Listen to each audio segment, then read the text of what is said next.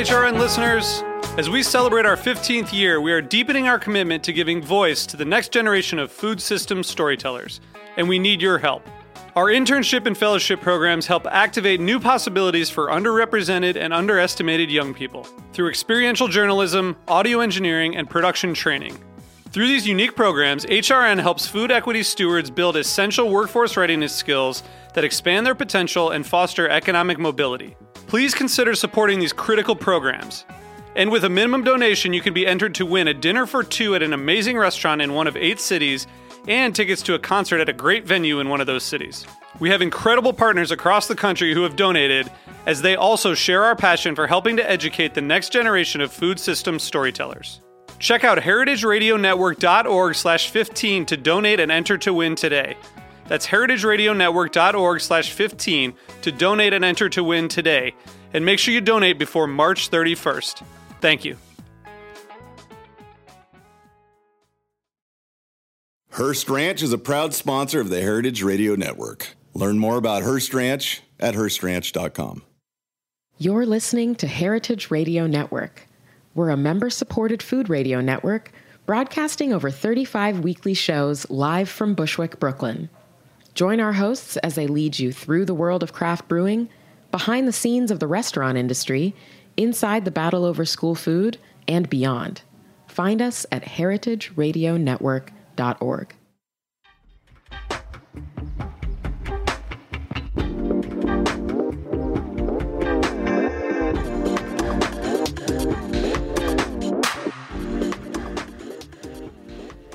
You are listening to Meant to be Eaten, and I am your host, Andrea Wien. Today, we're talking tea. Obviously, tea culture spans thousands of decades, thousands of years, from India and China to Japan and Britain. But what exactly is tea? And what do tea purists think of the rise of fast casual tea joints? Are these types of places watering down the meaning and significance of this historic brew?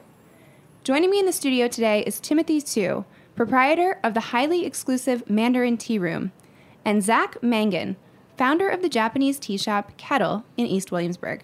Tim and Zach, welcome to the show. Thank you for having us. Thanks for having us.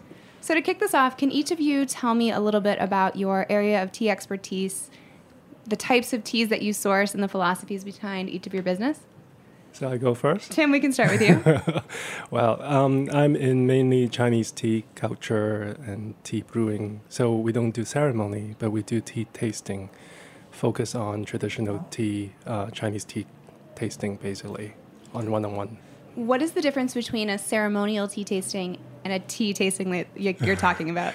Well, a lot of people come in and say, oh, I'm going to a ceremony, but it's really not a ceremony. A ceremony for me is a person-to-person interactions, and there's a lot of structure, there's a lot of etiquettes to it, but tea tasting is basically a conversation from a person to tea directly. So you get a lot easier because you just need to appreciate the tea. Okay. We're going to come back to exactly what that means and what it means to be a Chinese tea master, which is, I know, something that you've been working toward. But Zach is here, and he's pouring up tea for us. So I guess to start, what are we drinking? I'm trying to do this at the same time and talk. This was poor planning on my part. So this is actually, I'm making some tea for everyone that just arrived today from Japan. It's a spring pick tea that gets cold stored for 6 months, and we just have it available in the store for this month. So I thought it was fitting to celebrate the season and bring this in. So, but getting back to your question, I work in the area of Japanese tea. So my area of focus is, in a sense, narrow, and in another sense, very broad. But I only focus on the country of Japan. So I work there. Personally sourced teas from many prefectures, which are more or less states in Japan, work directly with the growers. We have a facility that we repack in Japan, and then we airship things in weekly. We have a store. We also work with restaurants and sell online. And just generally anything having to do with Japanese tea I'm involved with. You have no idea how good this smells right now in this room. Describe it for us. Umami, green, fresh, but it's fall. It's interesting because it's an aged tea, right? But it's beautiful. The color, everything here is beautiful. Oh, thank you. Yeah, this is, not to be off topic already, but this is not common that tea is aged in Japan. So they actually seal it in jars, ceramic jars, and put it in cold storage so that it mellows the tea a little bit. It also brings out some of the savory quality a little bit more than if you had the same tea in the spring. So it's kind of a celebration of the season. That's perfect. He's good. That's perfect. A good tea yeah, taster right, over there. Directly into the We mic. have a master here. We have to be proper. So that kind of segues, I guess, a little bit into what is tea? Because I think people think they can go down to their local coffee shop. You can get infusions, is what I would maybe call them, of things of rose flowers or hibiscus or these types of things. But tea, true tea, is something different. How about I let you go first? Sure. So tea, in the sense, the true tea comes from a plant, Camellia sinensis. So if you're drinking actual tea, true tea, you're drinking something that's been harvested from that plant. The processing that happens after is where the potential of the plant lies. So it could mean that you're drinking a white tea, very lightly processed, or a black or red tea, as it's called in Asia. That would be something that was oxidized much longer. But where the confusion comes is people often say, oh, I love tea, I drink chamomile every night. And it's an interchangeable word here in the West, but the meaning of tea really does lie in products made from that plant. Anything else would just be, a steeped herb or leaf or something from a root. It can be anything. And, people can still say chamomile tea. I mean, I'm not out to say, no, that's not right. But if you are trying to aim at the heart of what true tea is, it is something coming from the Camellia sinensis plant. It also could be a tisane, herbal mixture of this too. Like, people put lavenders in their tea and it's still a brew of it. So it doesn't really matter, I think, as long as you're interested in trying it out. It gives you a lot of benefits on it. The plant itself is a medicine plant. Mm-hmm. So when we're talking about the main differences between Chinese tea and Japanese tea, what does that difference look like? Whoa! Dun, dun, dun. Tim, why don't you go? You can start on this one. Well, we always have to kind of find the origins of things, right? And I think this is human nature, in a sense. I think they all came from one place, in a way, what I feel. And it basically came from the Himalayas. The ranges from the Himalayas is very big. It's coming from Tibet all the way down to Vietnam. It went through Nepal, it went through, Yunnan, all these ranges of it. But tea plants, the oldest tea plants right now still grows in Yunnan is 3,600 years old. So if we kind of base on that as a fact, so it comes from that region. But 4,000 years ago, there's probably no Japan, no China as existing China, or no even any other country that we know now. So it's different. So I would say the original of where tea came from is over in that regions, and it's the indigenous people that, the tribal that use it not as a leisure drinking beverage, but it's basically a medicine to heal, and that's how it really spread to the world in a way. Right, and I think that the interesting thing about the tea plant as it exists today is it's a carrier of culture. So as it traveled the route, whether it had came down through Vietnam, through southern China, and had the diaspora into Japan, Taiwan, and other countries, it sort of assimilated to the culture of the people living there. And to kind of touch on your initial question of one of the differences outside of its origin is processing is different. So if you were to, for example, buy a green tea from mainland China or from Japan, there would be cultivars that are unique, much like wine grapes. So for all intents and purposes, the plant can embody the characteristics of a grape, where you have Pinot Noir, you have Cabernet. Those are going to have reflect the biology of the plant, and the same thing happens within the Camellia sinensis, and then processing as well. And I think that's one of the areas where you see the most clear distinctions between styles of tea are how the tea is processed once it's harvested. And that starts from how the soil is prepared, where the tea is grown, how it's picked, how long it stays somewhere before it's harvested, before it's manufactured. All those types of things are very unique. And within Japan, they're unique between the north and the south. And in China, which is, an incredible range of unique styles and regional teas, which Tim knows a lot about and can tell you more about. It's vast. So there are huge differences. But those differences also, I think, lie within the countries themselves. And that's something for me that's really interesting about Japan is, I said in the beginning, it's specific but also broad, because I could, I deal with one country, but I see every time I go back, there's unique differences within Japan and how, tea is processed and ultimately what it tastes like. Well, let's talk about that a little bit, because I know, Tim, you're from Hong Kong, so it makes a little bit more sense why Chinese tea. But Zach, what drew you to Japanese tea? My parents would love to know the answer to that question, because they always ask me. It's hard for me to say exactly why, but I remember the first time, in college, I, was interested in eating well and trying to be, lead a healthy lifestyle. And I had drank tea, as a drink when I was a kid, but nothing ever serious, and as I started to learn more about tea, I was actually on a trip in France, and I was exposed to high quality Japanese tea for the first time. And I remember smelling it and having that moment where it's like you get in a hot bath, it's like you don't, you're not in control of it. It's just like, oh, that's so nice, and that was a really transformative experience. And from then, as I happened to do, I got very, I went down the rabbit hole, as they say, and Japanese tea junkie. Yes, and suddenly I was driving from from Boston to New York to go to stores here and asking if it was okay if I didn't put it in the refrigerator until I got home. I was I really wanted to take care of what I bought and learn about it, and started ordering from Japan. And then when I moved to New York, I ended up wanting to work in tea aside from my former career, which is a jazz musician. So I began my professional career in 2008, and then just used, the resources in the United States as much as I could, and then started traveling to Japan. So respect. Yeah, jazz music, I can see the parallels between the obsessive personalities. Those are two things that could be you could be so intense on. I could never have imagined how well it would serve me improvising, that's the sort of what I spent so much of my time and still doing. And now it's a sort of different expression of it, but there's definitely parallels. It's funny how you said it's hard to explain to your parents. It's like it's worse for me to explain to my parents, which just came from a Chinese background. Why am I doing with tea? Oh, really? So why is that?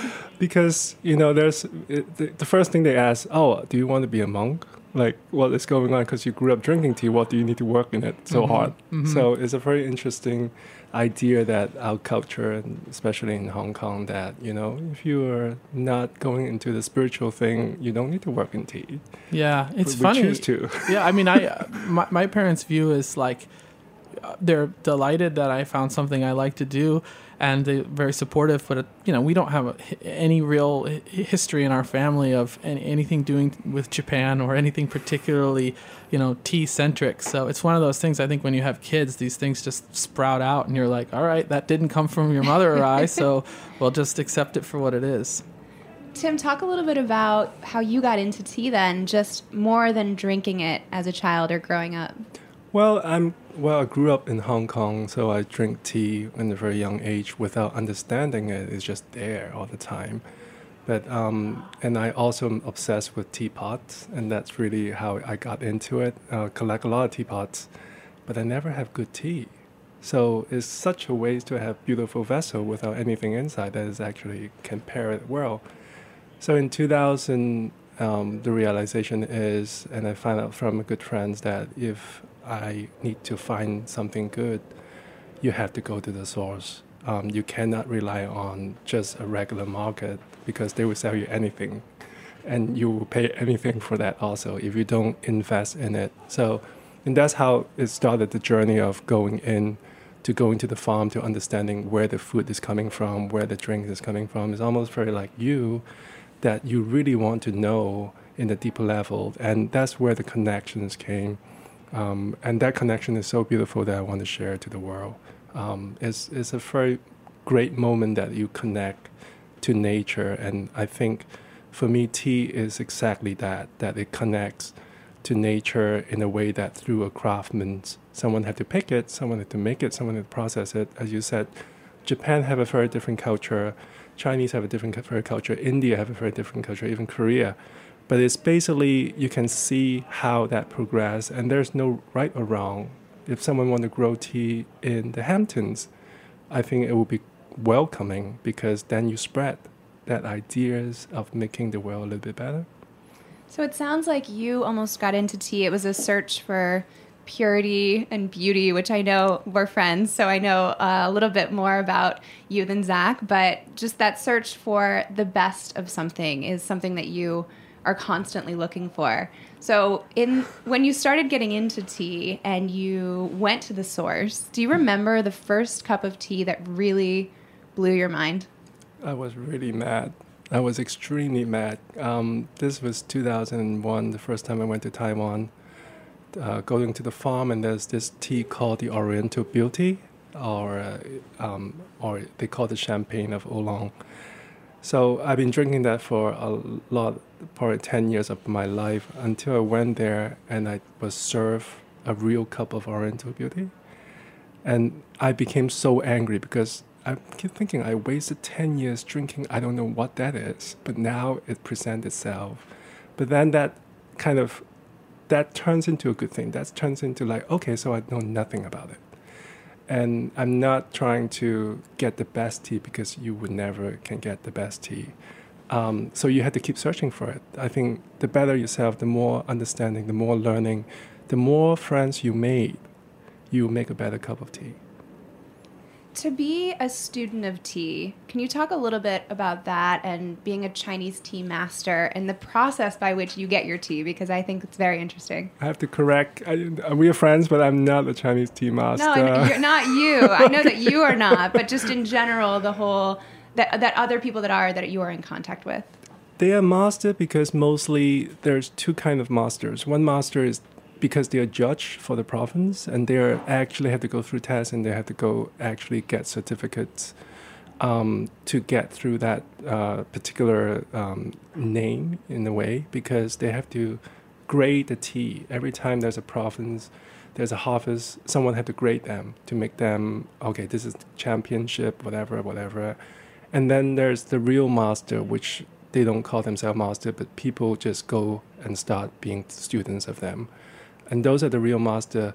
And the difference between these two masters in China is basically the judges of particular province, they have their own area of expertise. If you're in the north, you might not be a master in the south. But in the other kind of master, which is, I believe, is a true master, is they have knowledge of the whole world, not just in China, in the whole world. And because of that knowledge, they can actually merge all these ideas into one and actually make the tea experience even better. And I think that's how tea culture is grown into Japan culture, is from China originally, if I might say that. That is correct. And it grows from a tall tree, and they harvest and they pick it, and it becomes a shrub. Tree is never a shrub, right? So things kind of keep going, and evolutions and all this kind of ideas apply into it and became something that's beautiful in the north. So that's the true meaning. I think that somebody had to do that. No, nobody created this, and they have to be open-minded enough to keep going on that. There's no true, really high master in a way for me. I'm Andrea Wien, and you are listening to Meant to Be Eaten. Today we are talking tea, and we will be right back after this word from our sponsors.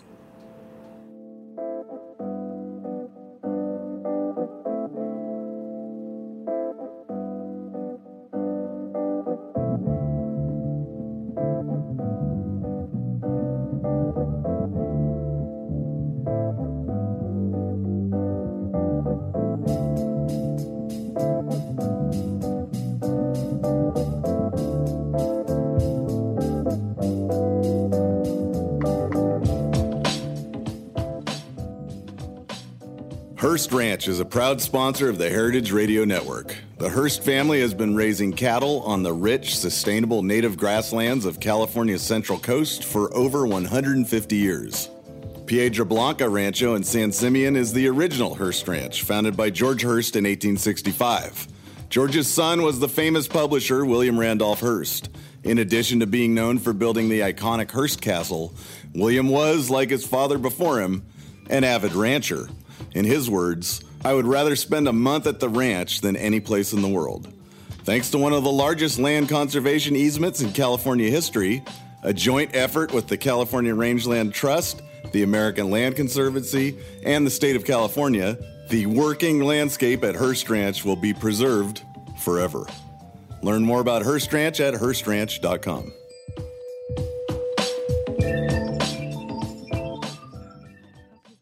I'm Andrea Ween, and you are listening to Meant to Be Eaten. Today in the studio, I'm talking with Timothy and Zach. We are talking Chinese, Japanese, tea culture, and everything in between. So where I want to take this now is I'm curious the true meaning of tea to each of you, because I think it's so deeply personal for so many people, and I'm curious what it means to you and why you've dedicated your lives to really learning this medium. Should I start? Sure. Yeah, that's a lot to think about and to respond to, but I'll try my best. I mean, ultimately for me, it was personally the sense of discovery that I think was such a big draw, and it was seeing sort of yourself at the beginning of this long journey. It was, the same with music for me, that you have, time and you have experiences ahead of you, and that was always something that was very fascinating to me, and tea provides that at every turn, and the ability to connect with a culture. For me, tea is almost like the hub of a wheel, and there's these spokes that shoot off of it, and specifically Japanese tea and Japanese culture provides a framework that really excites me, and tea is at the center of religion, culture, art, design, cuisine, whatever avenue you want to explore. For me, tea was so clearly a link to those things, and it kind of provided for me that framework that I could, learn more about design and minimalism and understanding the rustic beauty of objects, and that was part of tea, and understanding cuisine and ingredients and how combining flavors, creates such an impactful experience for diners. And it was like, I was like looking around like, it's like a joke, like it's all here. And I decided, I didn't maybe know all of that right from the first step, but as, and I continue to be, things are revealed over time, and it just never lets you down in a sense. So that's kind of, that meaning for me is really based in that like limitless potential to, follow my own interests and see how they, develop through tea. And also, I think as Tim alluded to earlier, it's that connection to people and connection to culture. And, you don't drink tea by yourself. It's a gathering. It's a way to, have the, as they say, ichigo, ichie in Japanese, which is one time, one meeting, like this today. This will never be repeated. And tea has sort of brought us all here. So I find that to be, something really special as well. I think it's interesting because I hear you talking about this, and both of you, the way that you speak about it is so beautiful and so fluid, and there's so much beauty in it. And I think it's tough. I grew up in Ohio. You grew up in the Midwest as well, and I can't help but draw the parallel between us in the U.S. not having this type of depth to our culture in a way, that we don't have something that is so specific as tea that touches all of these different areas. Bourbon. We have bourbon. This is true. But it's not everyone drinks bourbon, and not everyone really, it isn't ingrained in the culture in the same way. Well, it's interesting. I mean, as a fellow Midwesterner growing up, you're right. I mean, in a sense there isn't, but there also, it is. It's just looks so different. I mean, there's millions of people every day that, have their ritual, how they consume tea. And, it may look a lot different than how Tim experiences tea or what it's like to be, working in Japan. But the fabric of it is there. And whether you say it's more developed or less developed, certainly America is young culturally. Our food culture is emerging, I guess you could say. And for me, absolutely, to your point, I think being able to connect with something much, much older than what I grew up around,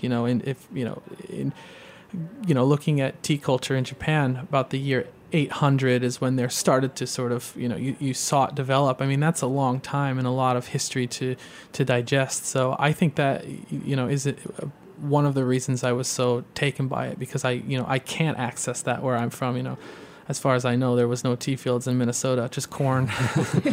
Well, there's hope for us yet, then, is what I'm hearing.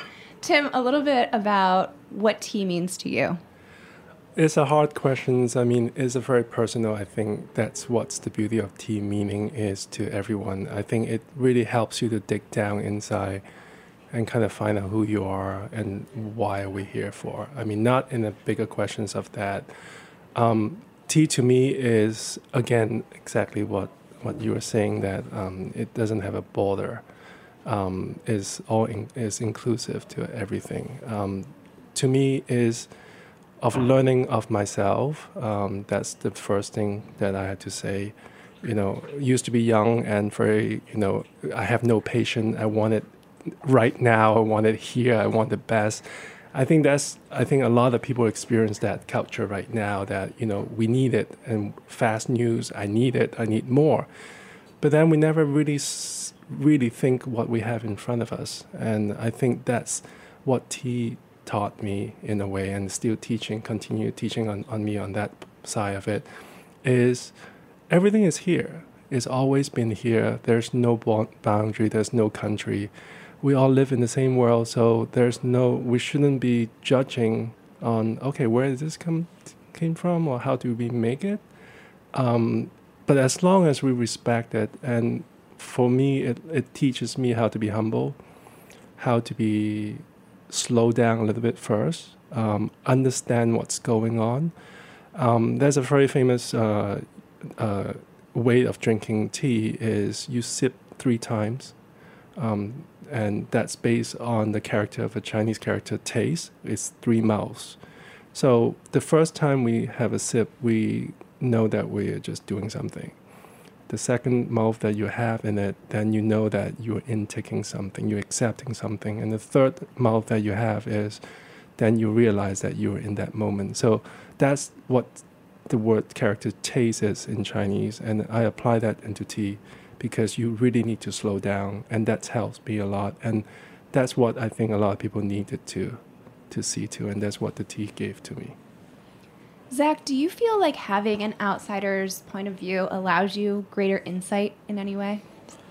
That's a really great point. I think personally, and speaking for myself, working in Japan is the food culture there is hyper local. So you can be spending time in Nagoya and, your first time in Japan and you're eating miso soup every day and you're like, wow, I love miso soup. I love Japan. The food's great. And then you go 100 miles south and the miso's white and it tastes totally different. And you're like, whoa, what? I thought this was Japanese food across the board, but it's not. And with tea, it's the same way. Someone in Shizuoka near Tokyo or someone in Fukuoka in Kyushu have access to different products. And an interesting thing about Japan is people primarily consume the products that grow near them in that local food economy. And, the good thing is that they're drinking local and they appreciate it. But one of sort of the other sides of the coin is that they don't have a lot of experience with tea from other parts of Japan. And furthermore, often feel without knowing that their product is superior because that's what they grew up drinking. So I'm sort of, I don't have any, I'm not from Japan. I don't have any bias to what's good or what's real or what's fake, so I can sort of enjoy all that there is, in Japan, all that's offered, and sort of view it in a way that I don't have maybe some of the blind spots that you might have growing up. Like, for example, my wife is Japanese, and one of the first times we met, I made her tea, and she looked at me and she said, "What is this? Like, this is not." She was sort of, the experience for her was so unique. Like, oh, I've never had tea like this. And I said, well, this is from Fukuoka, and she's from near Tokyo. And she felt like, wow, I have a lot to learn. And now she loves tea from Kyushu. But it's interesting to me that this happens often, that I am actually able to show Japanese people something that they don't know about their own country, just because, I'm from outside and I sort of have a more of a macro view of the products that I work with, maybe more so than if I grew up there. Have you experienced any negativity or backlash at all from anyone in Japan who is also in love with tea? Not to my face. Okay. You may not understand the topic. Yeah, right. I mean, as far as I know, I haven't. I think Japan is a really unique place, and people are, incredible. I mean, they're supportive. I've been, it took me a while. It took me 2.5 years to really, get below the surface enough for them to even understand why I was coming, which was to try and purchase tea. They thought I was just there to like take the factory tour and say hello. But once I was sort of, they understood my mission and kind of got a sense of my commitment, I think that it's been nothing but appreciation. And in Japan, for all the wonderful things, that they do, they sometimes struggle with exporting their culture in a meaningful and I think, a way that feels real. Often things are sort of taken and turned into a caricature of Japanese food and then sent around the world. And I think that they saw, that I was, on one sense, trying to pay the respect to the traditional methods that how the teas are made, should be stored, should be made, brewed, etc. But also, I wasn't there trying to I wasn't wearing a kimono to the farm and pretending like I was something that I wasn't. And I think more than anything, it's human to human. And if you can have a conversation, I never go there and think I'm talking to a Japanese farmer. I think I'm talking to a farmer. And I feel like I've been given that same respect in that they don't really care where I'm from. They're just, supportive and excited that I'm able to tell their story quite literally in English to our customers here and share it on a stage that I don't think there's been so much access to previously. That seems to be a common theme of this show, is just really the respect that people are showing. And that's, I think, when we talk about cultural appropriation, right, that's the piece that's missing often when people get upset about that. But I do want to pose the question to you. Do you feel like there's any danger with the popularity of tea rising and people getting more interested in different types of tea, that some of that respect gets lost based on commerce and just our global economy? Well, I think, just to continue what you just talked about, I think respect is important. I think that's the foundations of open up that world. There's a lot of different way of respect. Japanese culture is respect first, even though they might not 100% meaning it. It's still a formal way of be polite. And then there's sincerity. You have to be sincere to get into something that you're really interested in tea. If I go into tea and my sincerity is to make a lot of money and destroy a lot of farm, there's still a sincerity in there. So I think that's need to be very defined on it. And if we have the wrong ideas on or not truth to what that sincerity is, then it will be dangerous to a lot of different culture, not just culture, agricultures, like tradition and everything. And we really need to learn and earn that. Just going into, as example, that you're going to Japan, first time they would say, "Oh, are you coming for a tour?" And and then you get really going deep into it. You really engage, and people feel that there's no language to that. And it's important that we understand that we don't own anything. We have to go in and have a positive ideas of it. We want to spread the world what tea can do to us, because it happened to me and all three of us here. And how can we maintain? How can that be sustainable? How could we not make it into a colonial plantations, or how can we just not destroy the environment? And I think that's something that we always have to think about it. We might not know until we really go into it, because one person cannot change. You have to have a whole village, at least, and later on the whole country to do it. Tim, you mentioned earlier that your parents didn't understand when you got into tea, but now, do you feel like tea connects you more deeply to your culture and your heritage? It connect me further than that now. I'm so lucky that this is my 17 years in the tea business.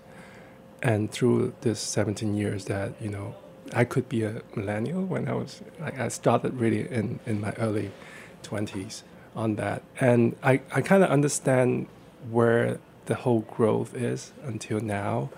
And it definitely opened up a way that I approach my culture in a more sincere way than looking at it like, oh, do I have to follow that? Do I really have to use the chopsticks? Or do I actually kind of understand, oh, why do I need to use that chopstick? Or why do I have to drink that cup of tea like that? So that gave me, again, that moment of understanding it, the three mouth of understanding things. And that's what really helps me on it, to understand my culture more. Zach, do you feel like you had any trouble learning the intricacies of Japanese tea or Japanese culture when you were getting started? Any getting stories? started? I still. I mean, that's Don't be intimidated. Yeah, I mean, absolutely. Again, Japan is a really, really fascinating place. Wonderful, and while it's not my home, I mean, there's nowhere else outside of the United States in the planet that I feel more at home, obviously, than here when I'm traveling. So. But I do. It's like anything. It reveals itself over time. But there's just sometimes, you try and take a perspective on something and it's not revealed to you immediately. And Japan is sort of famous for that. Where I always compare, you in New York, you get off a plane, you step into JFK, and like you're here, you're in New York. That's just you're a New Yorker for all intensive purposes. There's always, as an outsider in Japan, there's always a feeling of being on the opposite side of the window a little bit. And, there's moments where you pierce that. There's moments where you get below the surface. But as soon as you do, something else reveals itself. There's always, that peeling back, I guess like an onion, there's so many layers. But I don't really, sometimes it's frustrating. I'll be honest. There's times where you feel a little bit, like it can be challenging in a lot of ways. But at the same time, for me, I'm committed, so I like going down the road, even in times where it's a struggle or you feel that you just don't get. I mean, doing business it's a totally different way of doing business. I mean, you can go on the business side, like you can go to a meeting and spend an hour talking to people and nobody says anything. I mean, it's like this roundabout way of discussing and sort of looking at a problem or looking at what we're trying to do. And you leave the meeting, and for me, I feel like, wait, nobody said anything. We didn't get anywhere. But that's this building consensus that's so unique and fascinating. And that was one of the things I struggled with a lot there was, hey, someone needs, like, let's make up our minds. Let's say, like, at the end of the meeting, this is what we're going to do. And then at the end, everyone's like patting each other on the back. Like, that was a great meeting. And I feel like, I honestly don't feel like we actually got anywhere. So that type of stuff still it can be difficult. But I'm, when I'm there, I'm there. I'm not, I can't put my my terms on anything. I'm just there to sort of, navigate the landscape the best I can. And that's what I'm trying to do. It's very interesting. You approach it like a musician. That you believe in it. You do a gig, whatever happens. Right, but you just focus on it. Sure. I mean, when you're improvising in a gig and you try and force the issue of we're going here, we're playing this song, and people are like, no, we're not. And that rub can be part of the beauty. And also sometimes, not every gig is great. So sometimes you leave feeling like we were not on the same page, so, but it's challenging, but it's also I mean, obviously there's a lot of growth in there hopefully for both parties. I feel like I'm growing. So we've talked a little bit about the right way to drink tea and how there isn't a right way to drink tea. But Tim, we did find an interview with you where someone had requested to have a bachelorette party at Mandarin Tea Room, and you said, we don't do that kind of thing here. That's not what we do here. So when you think about the type of experience that you're trying to cultivate around tea, what does that look like? Well, again, it's just going back to your first question to me. It's like, what is the difference between the ceremony and what I do, right? So a lot of people don't have the idea of what the ceremony or tea tasting is, and your intentions coming in is different than what we went into a wrong gig. And, I'm playing jazz and somebody playing like hard rock. So it's different. Hip-hop yoga. And I'm not trying to exclude anything, but it's just when people want to come in and have a tea party, it's great, but that you can do it anywhere.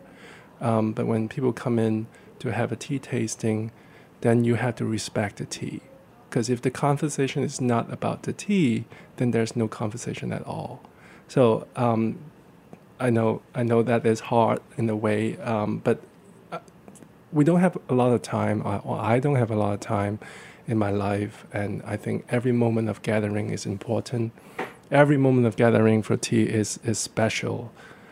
So you want to actually try to make sure that moment it's not wasted on have some tea or have some champagne, and then, the caviar came out. It's not like that. So I try to kind of focus on bringing that ideas to life. Zach, is that similar to the type of environment that you try to cultivate at Kettle? Yeah, I mean, I think our setting up the space in itself sort of, people can, I find that the way that our shop looks and feels and sounds and smells, people are more likely to sort of tune in. We remove a lot of, maybe the obstacles to getting someone's attention that you might have in like a chain store in a mall or something like that, where, you don't feel like you've transformed into a different space. So for us, the space is really important for sort of getting people in the frame of mind.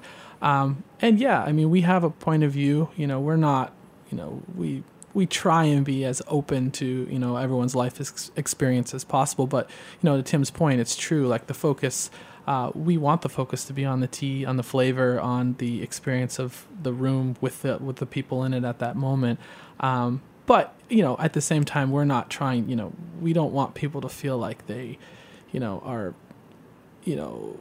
in some, foreign experience that they're not comfortable with. Yeah, like that's. I mean, I think that serving tea and the idea of hosting tea and being a host is understanding your customers. So to that point, I'm not going to do the exact same thing for every person. I mean, hopefully, part of what people enjoy about coming to see us is, as a host, I can get a sense of, maybe a person or 3 people or a group that come in and sort of tailor the experience to them in a sense. Maybe, they're talking about something when they come in that I can reference, but certainly like, we're focused on the tea. I want it to be educational and also enjoyable, So one last question to wrap it up here. Say someone is listening to this and they're like, man, I don't know anything about tea. I've been drinking tea maybe my cup of Lipton or something, but what are your tips for someone just starting out who's interested in learning more about tea? And then also tips for someone who feels like they know a little bit but wants to take it to the next level? Yeah, that's a great question. I think that if you're just starting out, and this goes throughout, I mean, but most importantly when you're starting is to drink as much tea as possible and to really let yourself be open. Because I think people get really, they meet a charismatic tea person who tells them all this stuff and they feel like they've been transmitted the holy grail of tea. And then immediately these walls go up. They're like, oh, no, this guy told me that I'm only supposed to drink it from here and this and that. And that to me is the most detrimental thing in discovery. I mean, you should be open to drinking it all and making up your own mind. And the more experience your palate has, be it wine or tea or whiskey or whatever, the more you can really be, you have confidence to understand what you like and then make your choices based on, being led by your palate more than by, what someone says. Because it's true. I mean, any of these things where the leverage is in the salesperson because the customer doesn't know, people will use all sorts of things to tell you this is this and this is that. But when you can taste, that's the most important thing. Then you can make up your mind. And I guess actually that's to someone getting into tea and also someone who's already into tea is the same answer. Just keep tasting. Yeah.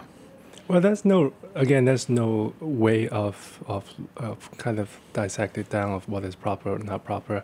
I mean, just look at us in front of us. We have a tea tasting right at what we're doing right now, and it's beautiful. And the tea was amazing. I think there's no rules. I think, there's one time I have a Japanese tea master. That's the first time I ever met a Japanese tea master come in to have tea with me. And he brought some amazing Japanese tea. And I don't have the vessel. I don't have Japanese vessel. And then he looked at what I have, and he just picked up a gai wine, which is a little cup. And he make this 20 years old age Japanese tea using a gai wine. And it was fantastic. And we just start laughing. And I think that's really summed it up, that, you just need to put some leaf in something and put some hot water in it and try it. And you will never know what it comes out to it. And it's always great if you pay attention to it. One of the master that I have that taught me tea, he basically, how he drink tea is he has a bowl and he would just select one leaf and he just throw in that bowl and put some hot water in it. And that's it. And that's the easiest way you can do it, and it's not intimidating at all, as long as you appreciate it, as long as you try it, as Zach said, try as much as you can, and whatever make you happy. There's no point. There's not a tea sommelier on this kind of thing. That It's like, okay, 97 points now, Robert Parker coming out. But it's nothing like that. You just have to like it first. Yeah, it's easy in the West to fall prey to titles, and it's just, again, getting back to the point of when a customer doesn't have a lot of experience or information, it's really easy to apply a title to yourself or to, explain that I'm a tea sommelier or I'm a tea master, and the actual accreditation for those things, nobody really knows. So I'd be, and this isn't to take away from anyone who is or is not a master or a sommelier, but you certainly don't need to be. I mean, someone who's invested in it and invests their life in it and seems like a pretty good person, that's who I'd want to buy tea from. Gentlemen, this has been great. Thank you so much for coming on the show. If people want to stay in touch with you on social media, how can they find you?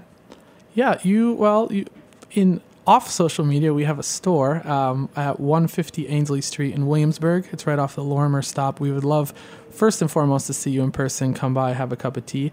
If you'd like to check us out online, we have a website. It's kettl.co, and we're most active on Instagram, where we're at Kettle, KETTLTTEA. And you can find me through both of you. We'll link to it in the show notes as well. But you can also just check out themandarinstearoom.com. Great. Well, thank you so much for listening to Meant to Be Eaten. I am your host, Andrea Wien. And don't forget, you can follow our show on Instagram and Twitter at Meant to Be Eaten. Until next time, if it's steeped low and slow, remember, it's meant to be eaten. Slurp it.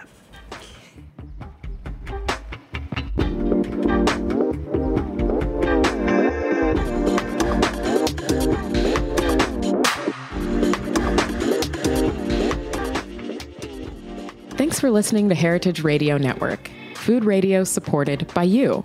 For our freshest content and to hear about exclusive events, subscribe to our newsletter. Enter your email at the bottom of our website, heritageradionetwork.org. Connect with us on Facebook, Instagram, and Twitter at heritage_radio. Heritage Radio Network is a nonprofit organization driving conversations to make the world a better, fairer, more delicious place. And we couldn't do it without support from listeners like you. Want to be a part of the food world's most innovative community? Rate the shows you like, tell your friends, and please join our community by becoming a member. Just click on the beating heart at the top right of our homepage. Thanks for listening.